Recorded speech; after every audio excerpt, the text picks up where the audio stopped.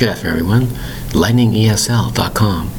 I'm also available on Instagram, lightningesl.53. Today's word is exceptional. Exceptional. That's right. We have 4 distinct syllables of exceptional. Spelled E-X-C-E-P-T-I-O-N-A-L. Exceptional. What is exceptional? Something that is exceptional is something very, very unusual, way above average. Let's say, for example, the average in the class mark was 75. Student comes along and he has 95%. That would be exceptional. Something very, very unusual, unusually good.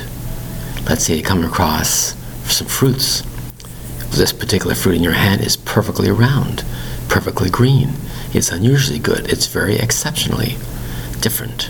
It doesn't look like anything else. It's exceptional to you, exceptional to everybody. Even on a picture, certain pictures are exceptional.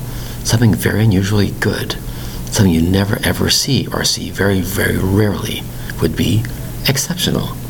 Spelled E-X-C-E-P-T-I-O-N-A-L. Exceptional. Thank you very much for your time. Bye-bye.